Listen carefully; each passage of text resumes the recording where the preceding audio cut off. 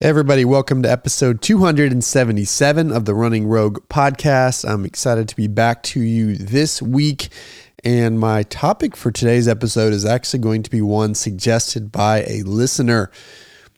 Rowie from Israel, always love hearing from my international listeners. He suggested an episode on so-called late bloomers, those that get into running later in life, who may start after their 40s or at 40 or beyond. And he had some questions that I think are great on this topic. I'll be adding some notes of my own as well. So we'll get to that in just a second. Before we jump into that topic though, just wanted to remind you that you have up until June 17th to jump into the current season of the podcast training group that I coach with prior guest James Dodds. That is now opening for season 10. We will train you for races from September through to January if you're going all the way to something like the Houston Marathon.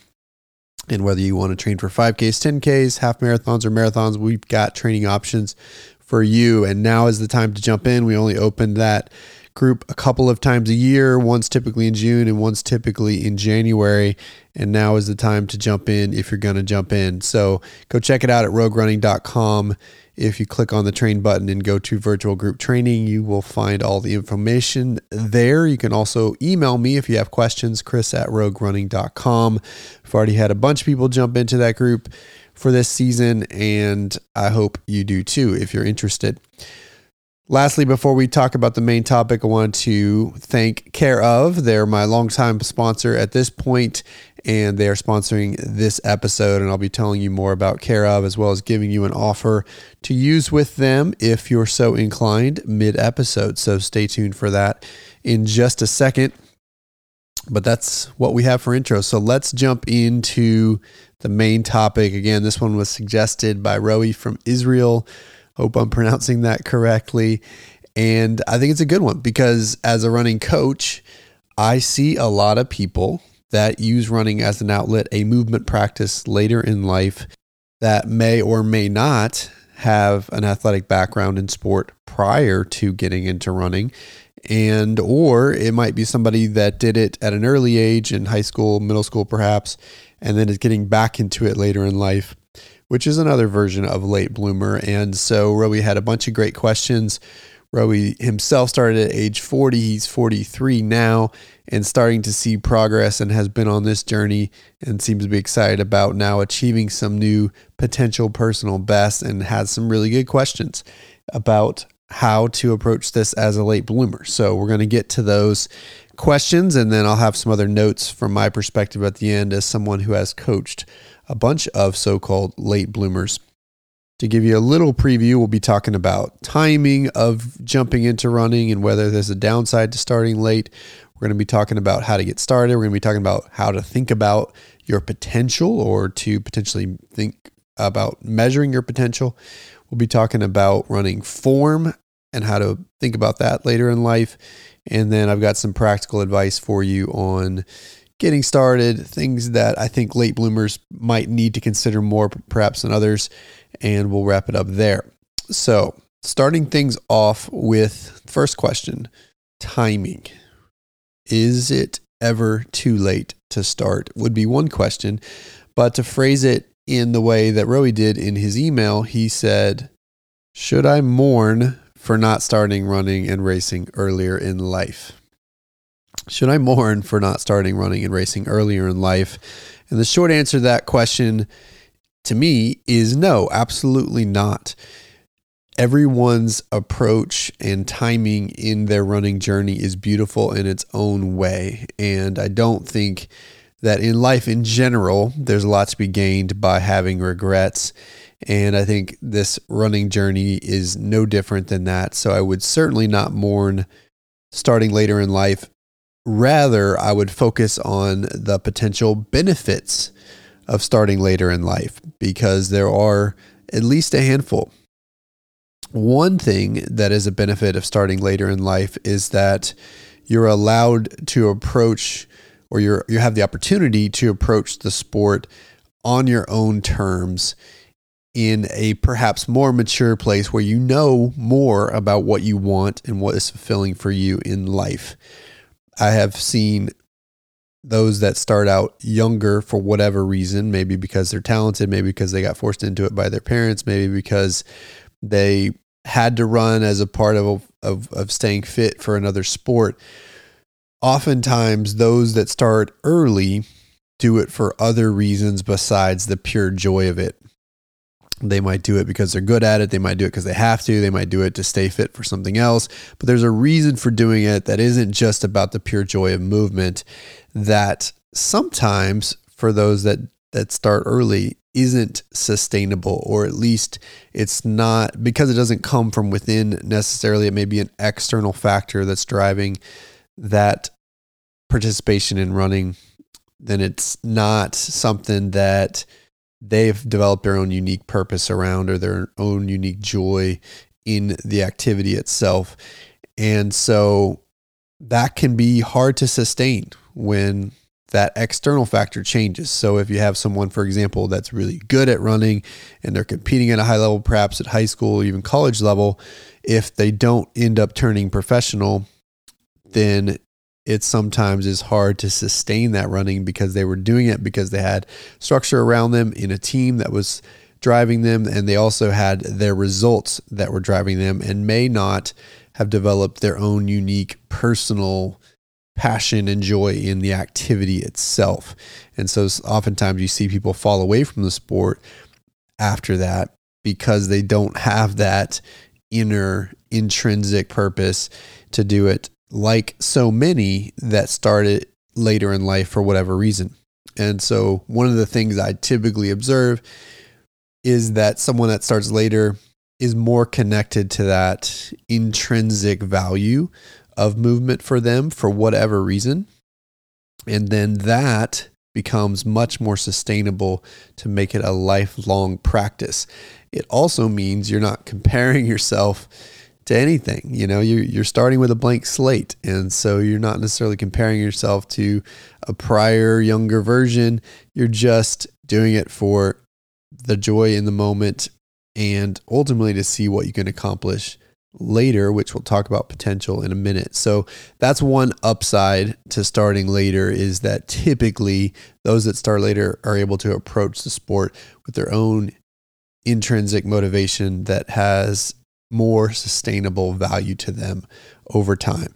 And so that's one reason to celebrate starting late. Another reason to celebrate starting late is that if you start later in life, your clock for aerobic development still starts at the same place. When we're developing and building the aerobic system, we all start out as aerobic babies, aerobic toddlers, and then we ultimately grow up through consistent running into being aerobic adults. That process, not dissimilar to the process of growing into an adult as an actual human, takes about 2 decades. 2 decades of consistent running, and you can continue to develop and mature and build your aerobic system. And that starts from whatever point you start to build it. And so those that start later in life, if you don't have that background, you're starting as an aerobic baby at 40 years old, perhaps in your case, Roey, or it could be as late as 65, as I had someone reach out this week for coaching information who's started at 65, currently 69 and still building.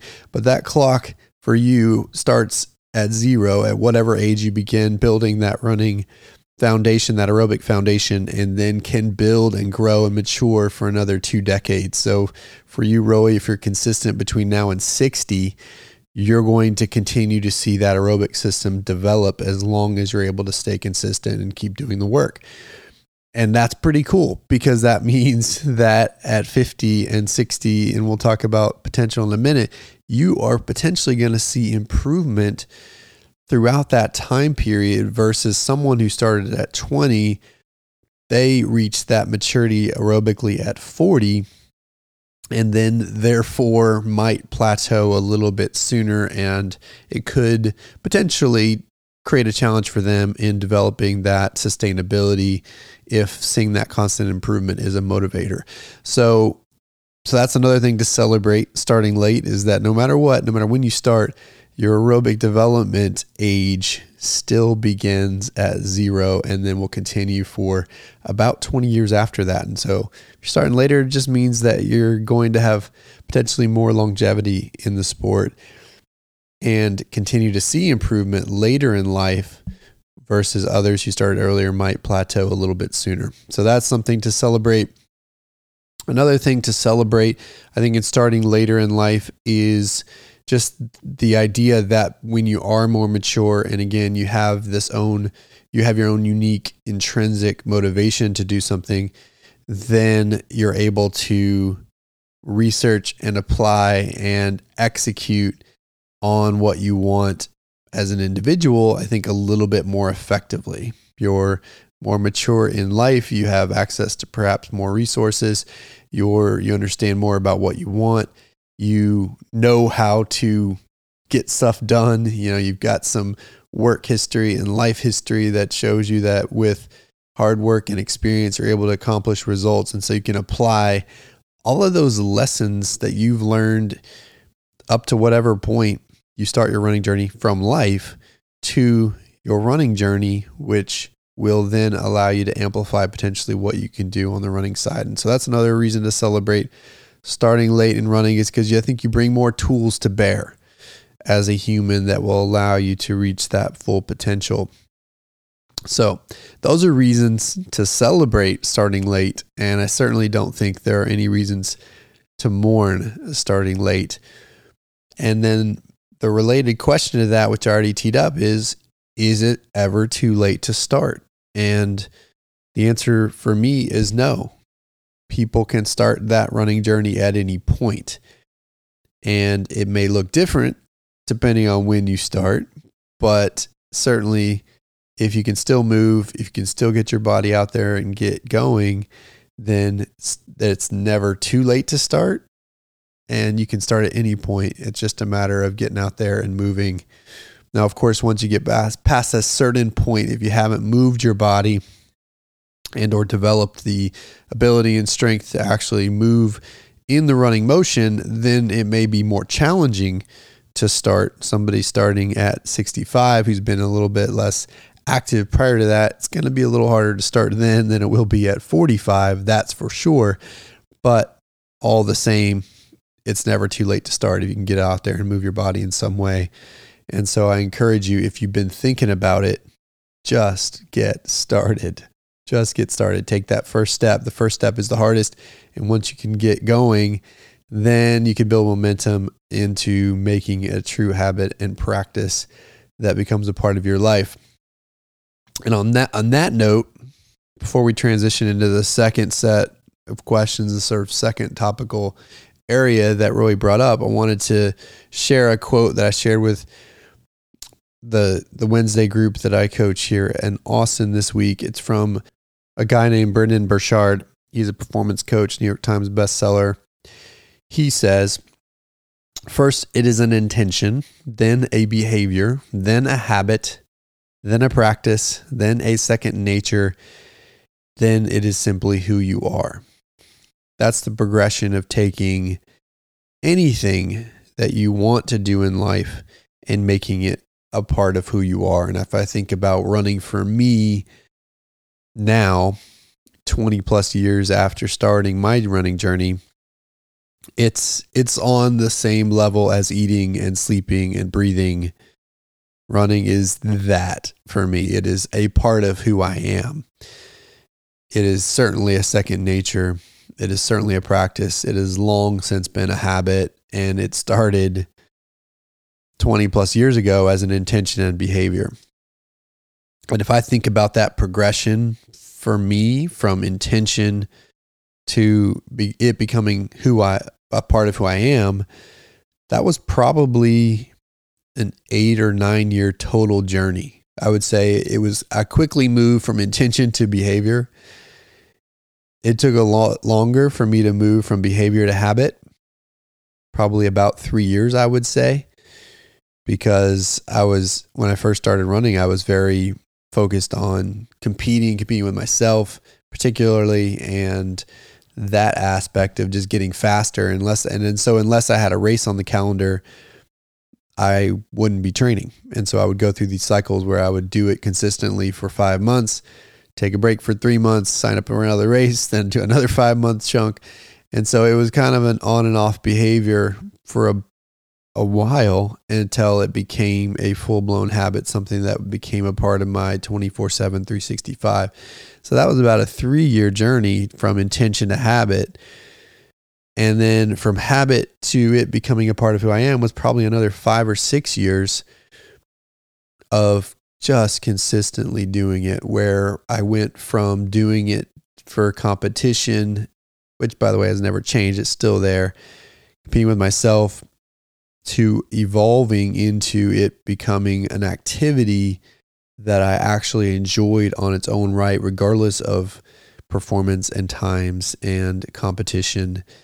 And then from there, it evolved further into simply being something I need to do in order to stay balanced and keep moving through life every day. And that's the journey that we're talking about here in many ways for anybody who wants to make running a part of their life in this way. It's going to be a process. And if you look at the forest, if you look at the big picture, it's that going from intention, wanting to do it, to it becoming a part of who you are.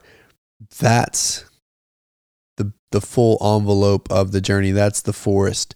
And when you look at the trees in there, those are all the little bitty actions that you have to take along the way over a period of not weeks or months, but years, in order for it to become an ingrained practice and then second nature and then a part of who you are. And if that's something you want, it's easy to be overwhelmed by the forest, by the big picture, because it seems like that can be so far away. And so if you want to be a part of a journey like this, then I would encourage you to certainly understand the forest and see what the big picture is and what you want with it. But also then when you get overwhelmed by that part of it, just focus very narrowly on the very next step. Do the next thing you need to do in order to take that next step in making it a habit or practice, which will eventually then transform further. So that's one bit of encouragement I wanted to make here. And the nice thing about that journey is that you don't have to do anything more than just keep showing up, the Des Linden line. You don't have to perform well. You don't have to perform to anyone's standards. You don't have to run certain times. All you have to do is just keep showing up. Just take that next step.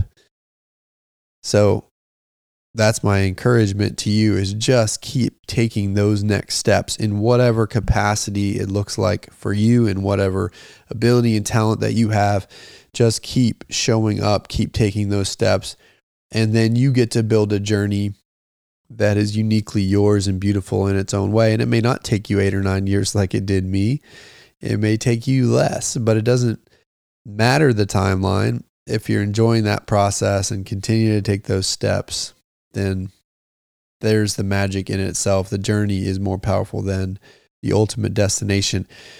So that's a bit of encouragement on this idea of timing and when to get started, or is it too late to get started? It doesn't matter. None of that matters. All that matters is you can bring to bear those next little actions that will ultimately help you build this into a part of a practice or a part of who you are, if that's what you want. So that's first question. Second topic, he asks about kind of getting started. How do you think about it? And so his second question is, how should you start your goal setting journey? How should you start your goal setting journey? And to me, this kind of has 2 layers to it, this question.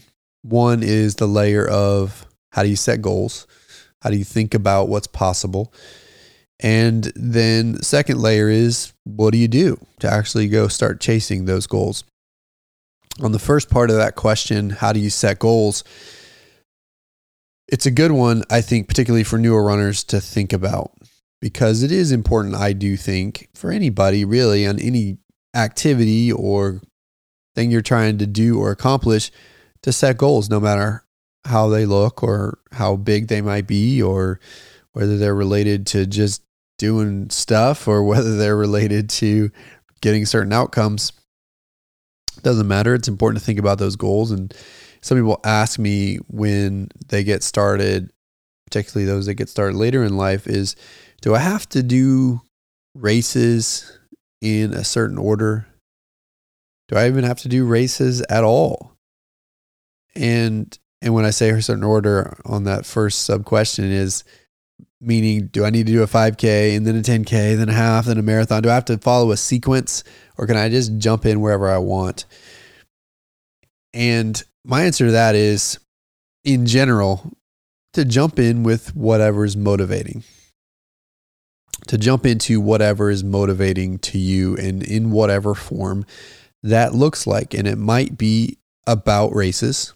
It might be about doing that first 5K if that's exciting to you, or perhaps you've got somebody who's a friend who signed up and is like, hey, you should do this with me. And you're like, okay, cool. I'll do that because we can do it together. And that's motivating. Or maybe somebody picked another distance that you want to go chase. I don't think you have to do races if you're thinking about races in any certain order.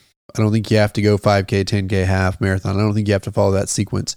I can tell you for me, I went 10K because my friend was training for one, and I joined him on that journey and we did it. And I skipped from there to the marathon, 10K to marathon. And then of course now I've been back and covered all the distances. And I think it's important ultimately in your training journey, if you want to reach your potential, obviously, as I've talked about in prior episodes, I think it's important to make sure you're mixing in all the distances.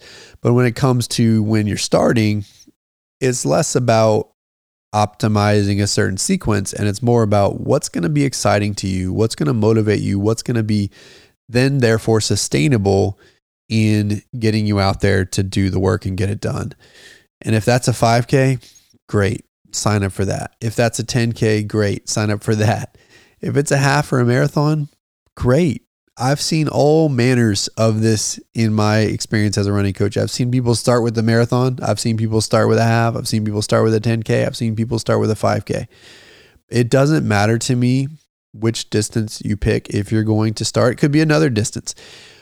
All that matters is that you're uniquely motivated to cover that distance for whatever reason that might be. Maybe because it means something to you personally.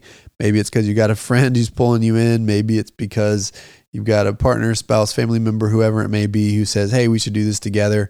It doesn't matter to me why you're motivated. It just matters that you are motivated, and it needs to be uniquely motivating. You need to understand why you want that thing you want to go get, and then you should go get it.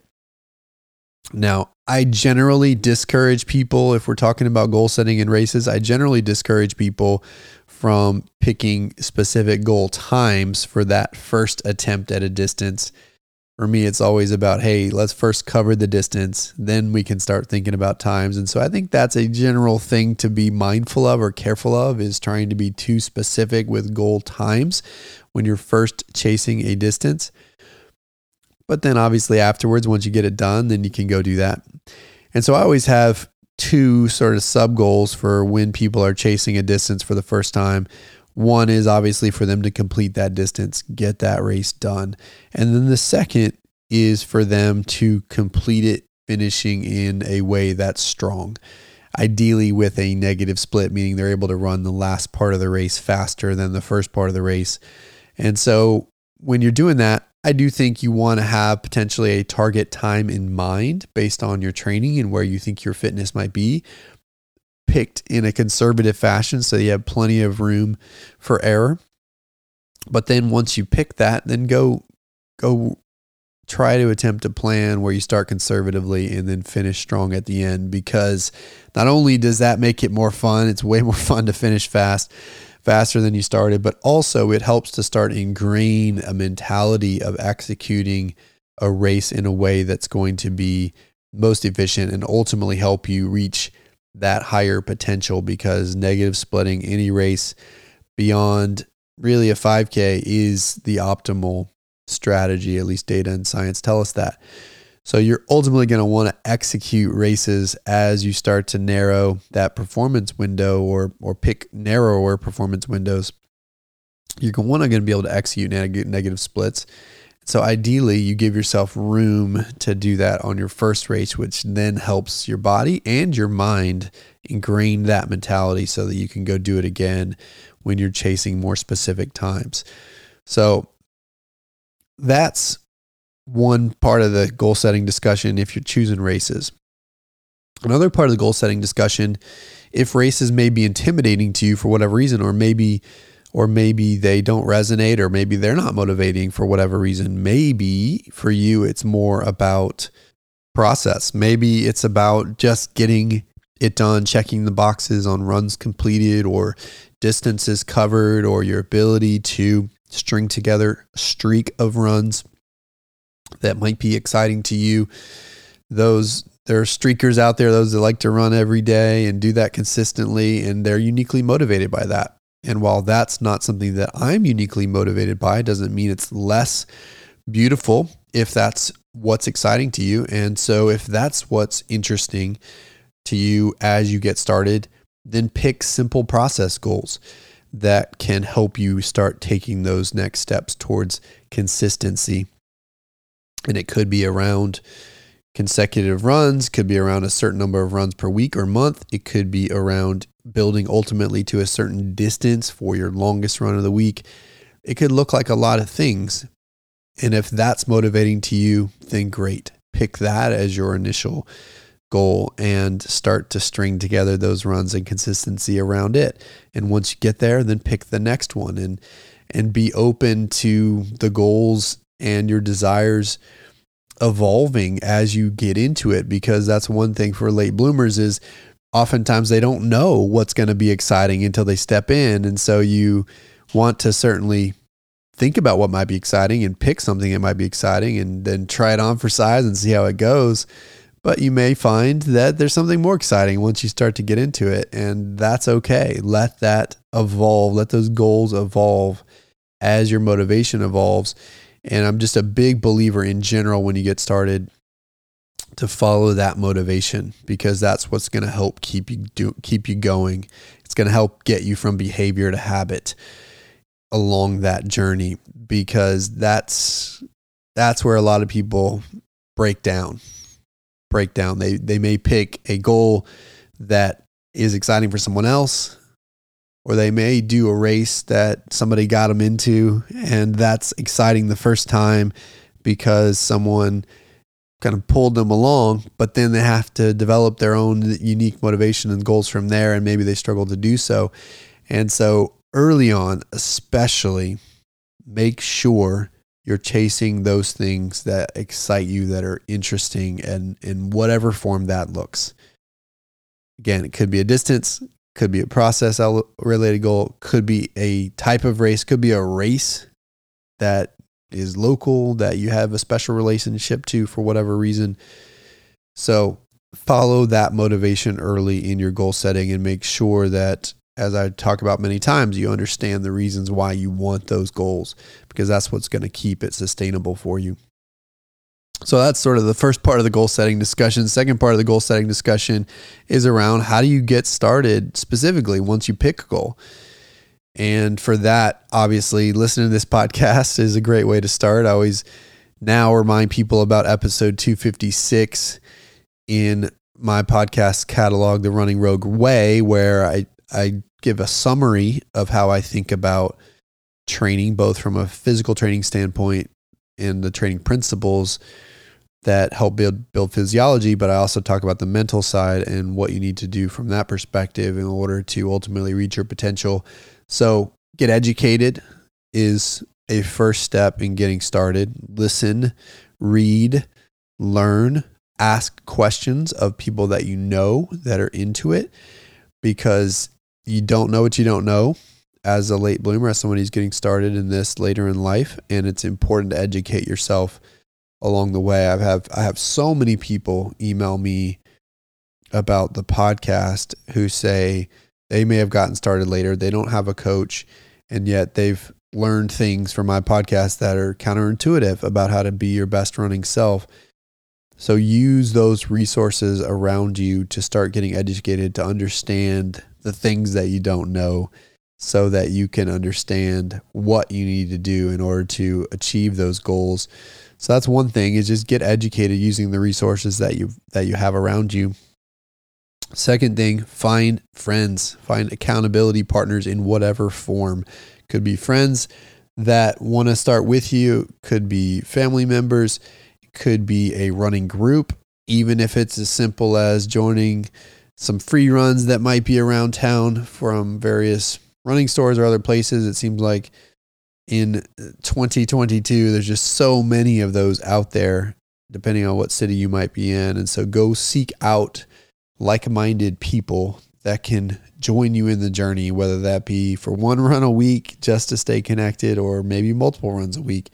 Could be joining and paying for a training program, just like ours. We have a Couch to 5K program. We've got intro and beginner programming within our half marathoning and marathoning programming, so that if you're taking that first step in whatever way, that we can help you do that. And there are so many examples of those types of programs and groups out there across the country, here in the US and around the world. So go seek out those resources. And if you can, and you have the means, find a coach. Find a coach. I don't think it's ever too early to get a coach. There are some people that come to me and they'll say, I'm not really ready for a coach yet. Just got started with running. And my answer is always, no, you're ready. You're always ready to get a coach. Why not start from the beginning with someone who could help you take those steps, so that you don't make the mistakes that you might make on your own by not knowing. And in particular, one of the things I see with late bloomers is an injury pattern that might start if they're trying to do it on their own, because they don't know things like slowing down on their easy runs, or don't know how to properly build volume, or don't know that when you're sore after one run, you want to actually maybe go out and do another one so that you can work through that soreness, versus taking another couple of days off and then letting that body sort of stagnate. And so you don't know those things. And so you might make mistakes when you're starting late that you won't make if you get a coach who can help you shortcut some of that knowledge and get to taking bigger steps sooner without making some of those mistakes that you might make on your own. And so after you pick that goal, go get your help, educate yourself, find accountability partners, people you can share the journey with, and ideally find a coach if you have the resources, even if it's a virtual coach like me that you're just listening to on a weekly basis and learning from, and maybe trying to construct your own programming from, based on my podcast, which I've had people do. So in whatever form, get help. So that's number 2 on how to get started. And then we've got some questions on potential from here and how to evaluate that potential. But before we get there, I wanted to talk about my partnership with Care of. They are a longtime partner now, somebody I use myself to get my daily vitamins and supplements. I use their packs every single day to make sure I remember to take what I need to take, which for me is vitamin D, ashwagandha, some things for heart health, multivitamin, and probiotic. At this point are all in my daily packs, and that helps me perform as I need to from a running perspective. And so you can also learn more about Care of by going to takecareof.com. Take their short quiz that asks you about your lifestyle and health goals, and then gives you personalized recommendations for what to include in those packs, which you can then sort through and add or decide not to add to your packs. And they give you all the information that you need in making those decisions, including exactly what's in it and also what the science is behind each of those elements that might be included. And that's the magic of Care of. It's very transparent about what is going to be in those packs. And so once you get that quiz, you can select what you want. You can also go add other things if you'd like. And then you get the pack sent to you, and you set up a subscription. It comes without you having to think about it.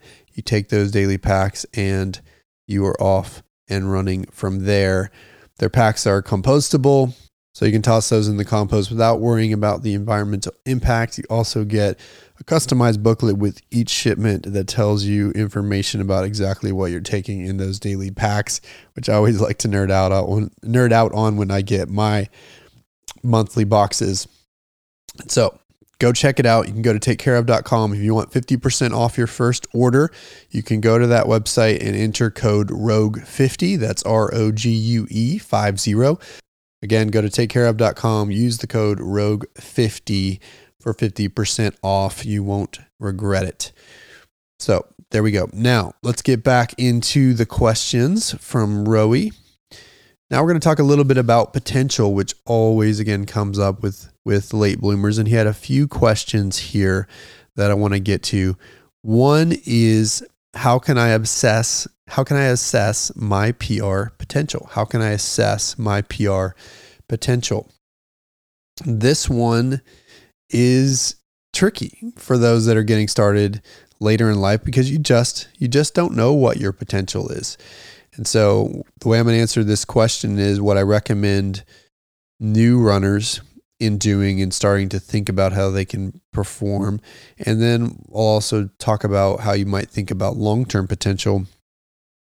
But the first message I want to say, which we'll get to another question that Rowie had in a minute, is don't put limits on your potential, especially early on. I have a lot of people come to me that are newer to running and say, I want to run X. And I say, okay, great. And, when they're new to me, I don't know exactly whether that's feasible or not, but it doesn't matter because what I've learned in coaching for a long time and working with a lot of athletes like this is that you don't want to put limits on potential, especially early on. You don't want to actually pick a number. You can have an idea in your head perhaps, but you don't want to pick a number because more often than not, it limits what your potential might be versus enhances it because you just don't know. You don't know. And so rather than trying to speculate, I encourage people to not speculate about what that PR potential might be when they're early in their journey and instead to invest in the process and let the process unveil to them what that potential might be as they go. And so again, I've had a lot of these conversations and people say, I want to run X. And then 6 months later, they're running X minus 30 minutes, perhaps, because we didn't know until the process revealed what it might be able to accomplish or what they might be able to accomplish. And this is another reason to get a coach because they can kind of help you along the way in assessing where you might be at any given point. But what I recommend is first, invest in the process. Let the process reveal where you might be and what that could look like initially if you're trying to get a little bit of data for those that might be operating on their own, is that you work for 8 weeks, 12 weeks, get yourself 2 to 3 months of consistent running in any form under your belt, and then go do a 2-mile time trial. Then try to run 2 miles as fast as you can. That's going to be a good data point to then tell you what your potential might be at other distances, because you can go to a running calculator like McMillan's running calculator. You can plug in that time for a 3,200 meter or 2-mile time trial, and it will tell you what your potential might be based on that current fitness at other distances, assuming you were training for them. And so that's one way to get a little bit of information along the way. The other way is to ultimately see what you're able to do in certain workouts and then extrapolate that information out to what might be possible for a race. But if you're going to do that, I highly advise you do that in the context of talking with a coach, because they're going to have a much better intuition than you are at that stage about what that might translate into, depending on whatever your results might look like or your history might be. So my short answer on assessing your PR potential in the near term is to not worry about it. And instead of assessing your potential, invest in the process and let the results start to reveal what's possible over time from there. Now, what does that look like as you progress, as you get into it, as you start to get some data points? My general encouragement is, and this kind of gets to your next question, Roey's next question, should I expect to exceed my expectations with every cycle? And the short answer to that is no. The short answer to that is no. Oftentimes, new runners do see this window of time that might last for many years where they're just PRing or running PRs at every single distance because they're improving so much because suddenly they've added that consistent stimulus. So it's possible that it looks like that for you. And for a lot of newer runners, it does look like that, but not necessarily for everybody. And it's certainly not necessarily linear for everybody, where you're going to see some wins, you're going to see some losses, just like anything else. And that's a part of it. And there's a handful of runners I could probably count on one hand that basically PR'd everything along the way for many, many years. But most of the time you have your ebbs and flows, your ups and downs for whatever reason. Could be because you got injured at some point. Could be because you didn't execute well in a race. Could be because the race had bad weather and it was out of your control and you just couldn't put forward the fitness that you were bringing into that day. So don't expect that at all. Expect the ups and downs and understand that there's beauty in the ups and downs, because even on those days where it doesn't go as well as you had hoped and you don't get that PR, then you're going to be able to learn and take lessons from that you can apply into future races. And always, no matter what, as I've talked about in recent episodes about what's next, is you always have the training results. You always have the training results. And the more you can string together consistent training blocks, that only creates a bigger foundation upon which you build from there. So embrace that part no matter what happens with the ups and downs along the way. Third question on this topic that Roey had was, are my peaks still ahead of me, or should I expect to reach a limit in performance sometime soon? The answer is, one answer is it doesn't matter.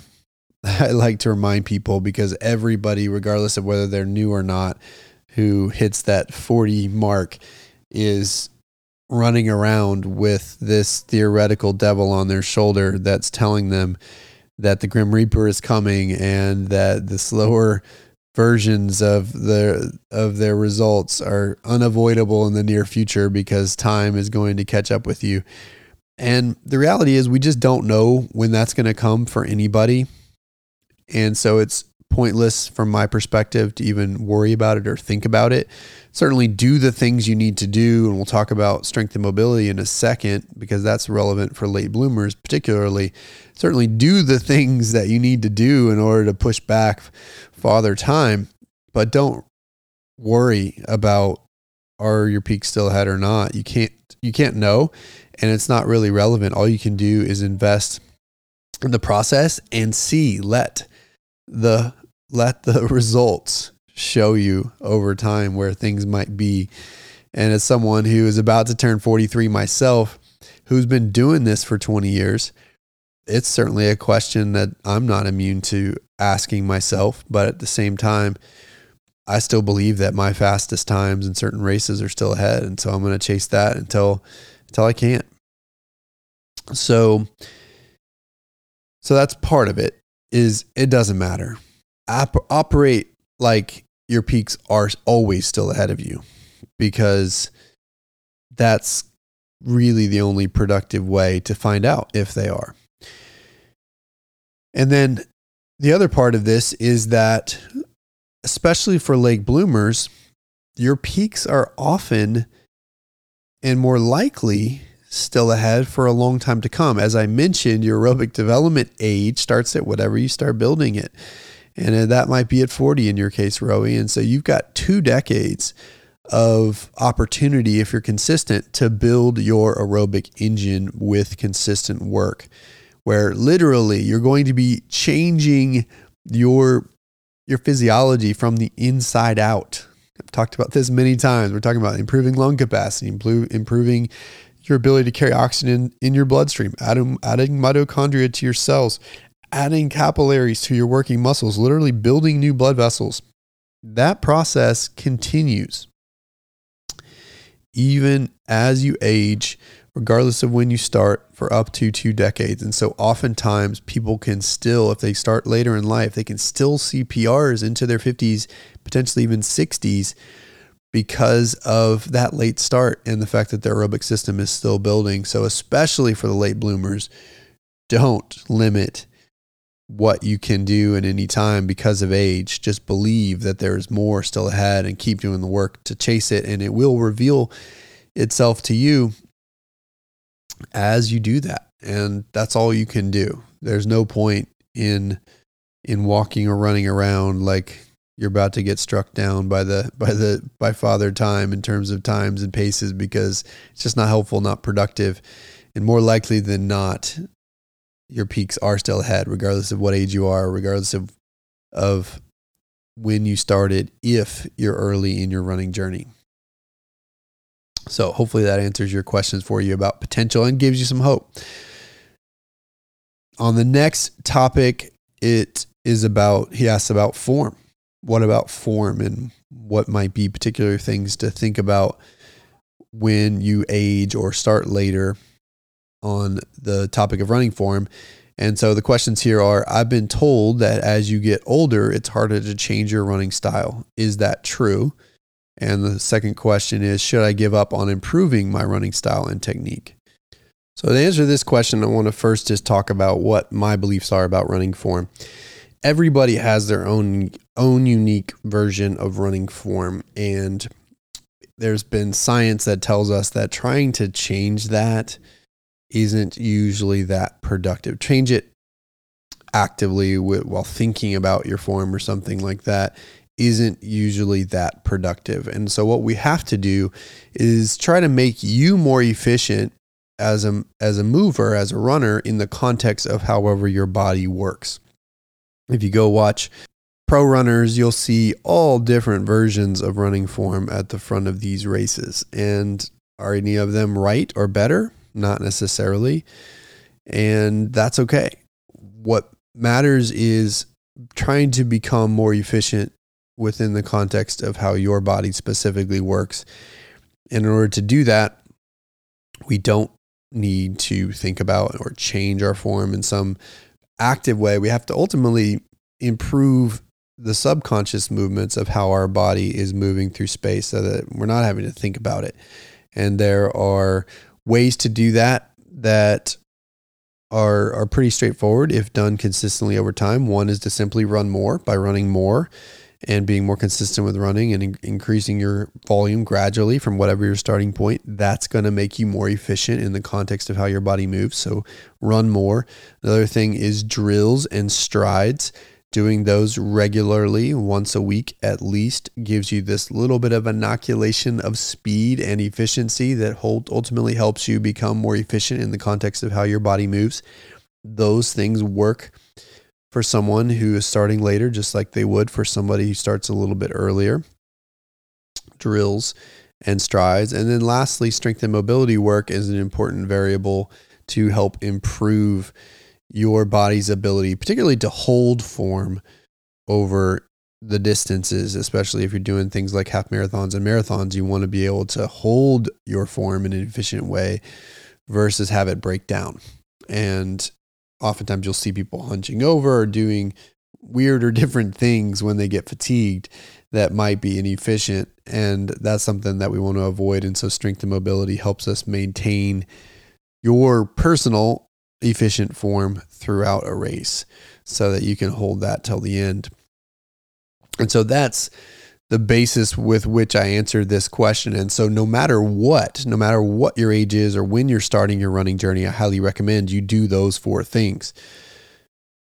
Run more, do your drills, do your strides, which are weekly controlled sprints. I've talked about them on prior episodes that essentially give you a little bit of inoculation of speed. And when we run fast, we run more efficiently. That helps ingrain, if done weekly, week in and week out helps ingrain a more efficient form, again, in the context of how your body works. And then finally, consistent strength and mobility. So no matter what, regardless of your age and your starting point and when you get into this, those things are going to be important part of your routine in order to be more efficient in the context of how your body works. Not necessarily to change your form in a specific way, but just simply to make your body and its movement patterns more efficient. Now, that being said, as we age, our muscles become less elastic. We also have more ingrained movement patterns that can be more difficult to transform later in life. And so if you have limited mobility in a certain area in your 40s or 50s, then that's going to be more challenging to address and work through because you've got more time of being ingrained in that movement pattern than somebody who might be younger. And so you might find that this path to become more efficient is more challenging or might have some bumps in the road because of whatever ingrained movement patterns you already have in place that you have to break, some bad habits you have to break. But young people can have that too, or those that start earlier can have those things too. It's just everybody's journey is going to look a little bit different. And you just have to understand that as we age, there may be some more challenges, a little more stubbornness with your body and doing some of these things, but doesn't change the work. It really just changes the importance of making sure you do those things so that you can continue to drive an efficient movement pattern for you that will help you not only run faster, but ultimately be more injury-free and more resilient as you go. So hopefully that answers your question. I wouldn't worry about form ever specifically, but I would think about, am I doing the things I need to do in order to be efficient? And again, regardless of age, that's run more, do your drills, do your strides, and incorporate strength and mobility work. Those things become brass tacks, become absolute table stakes when you're starting later in life. And so you have less margin for error and you have to do those things versus when you're younger, you can maybe get away with not. Okay. With that gets through Roey's questions. And I wanted just to add some other thoughts that I think about when I think about advising late starters, late bloomers in this sport of ours. One of those is to just be very, very patient. I think there's sometimes a temptation when you're starting late to feel like you have to play catch up, that you, as we alluded earlier, that you have some sort of hourglass with the sand draining through and you've got this limited time window to achieve what you want to achieve in this sport. But I wouldn't think about it that way, because ultimately, no matter when you start, it's still a journey that you want to do in a sustainable way that hopefully will take you late in life as a movement practice that you can participate in. And in order to do that, you can't use hacks. You can't take shortcuts. You have to continue, just like at any age, be patient with the journey. Be patient with your builds. Be patient with your pickup in volume as you go. You can't take shortcuts at any age. You have to continue to follow the core principles of sound training practices, which means that you got to make incremental small changes from one season to the next so that you don't overdo it. Don't be in a rush. Be patient. There's plenty of time to go chase your dreams and goals. And as I said, you can continue to improve for up to 2 decades of aerobic development, regardless of when you start. And so just avoid that temptation to shortcut or short circuit things, because what happens typically when we try to do that is we get injured, we get hurt, or we have major disruptions in our training that will ultimately allow us or cause us to not enjoy the journey, to have to maybe take big chunks away from it, and then certainly not to reach your potential. So you can't take shortcuts. Be patient. Next, I'll remind people the same things I remind people, or really anybody who's starting, which is that start slow. You have to go slow to go fast. It's just the way it works. And So many people make that mistake of going out and trying to run fast every day, thinking that that's the thing that's going to make them faster, instead of balancing an appropriate mix of mostly easy conversational running or walking, if that's where you're starting, with occasional bouts of faster running, so that ultimately you can become your fastest self. The reason that is because when you run easy, that's when you're building your engine. That's when you're building the aerobic system, the aerobic capacity in a way that's going to allow you to bring in the most oxygen to help power your runs. And so you have to start slow. It also, incidentally, in addition to building the aerobic system the right way, it also helps keep you healthy and keep you from overstressing that musculoskeletal system. And so slow down when you start. Go as easy as you need to. In the same vein of being patient with your overall journey, be patient with each individual run. Don't rush it. There's no point in rushing it. And if your body says no, or if it's not feeling it on a given day, do what it can allow. Maybe that means walking on a given day, or walk running, or going much easier than you did yesterday because that's what your body's asking for. Just slow down. I promise you it will help you not only be consistent and then have longevity in the journey, but also ultimately it'll help you reach your potential and be the fastest version of you. So that's a second point here. Third point that I want to stress again that I mentioned earlier in the form discussion is just, if we're starting later in life, particularly post 40, I can't underscore the importance of some sort of strength and mobility routine enough, at least a couple of times a week. And again, it doesn't have to be super elaborate. It could be 15, 20 minutes after a couple of runs a week as a starting point, but you need to be doing something because muscles start to shrink. You lose elasticity in those muscles as we age, and that's ultimately going to leave you prone to injury if you're not working those things. Oftentimes, those that got involved later in life also didn't necessarily have some of that athletic background that others may bring, which means that sometimes your muscles aren't as developed as somebody who started later in life. And while, again, you shouldn't regret starting later in life, you should still do the right things when you are starting, which is to find information about a strength and mobility routine or someone that can help you with that will allow you to be as resilient physically as you can as you get into the journey. So I want to underscore and bold that recommendation. I think that's probably one of the more important elements when we're talking about starting later in life. And then lastly, I just want to underscore the point that I alluded to earlier, which is that I want you to dream big. I want you to dream big.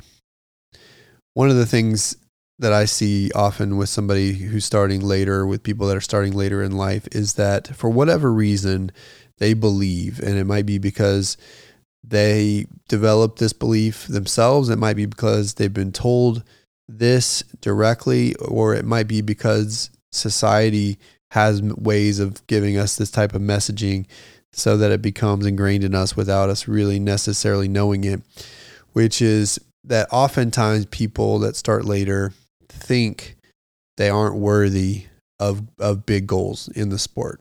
They think they aren't worthy for whatever reason, because they might say, I'm not an athlete, this isn't my thing.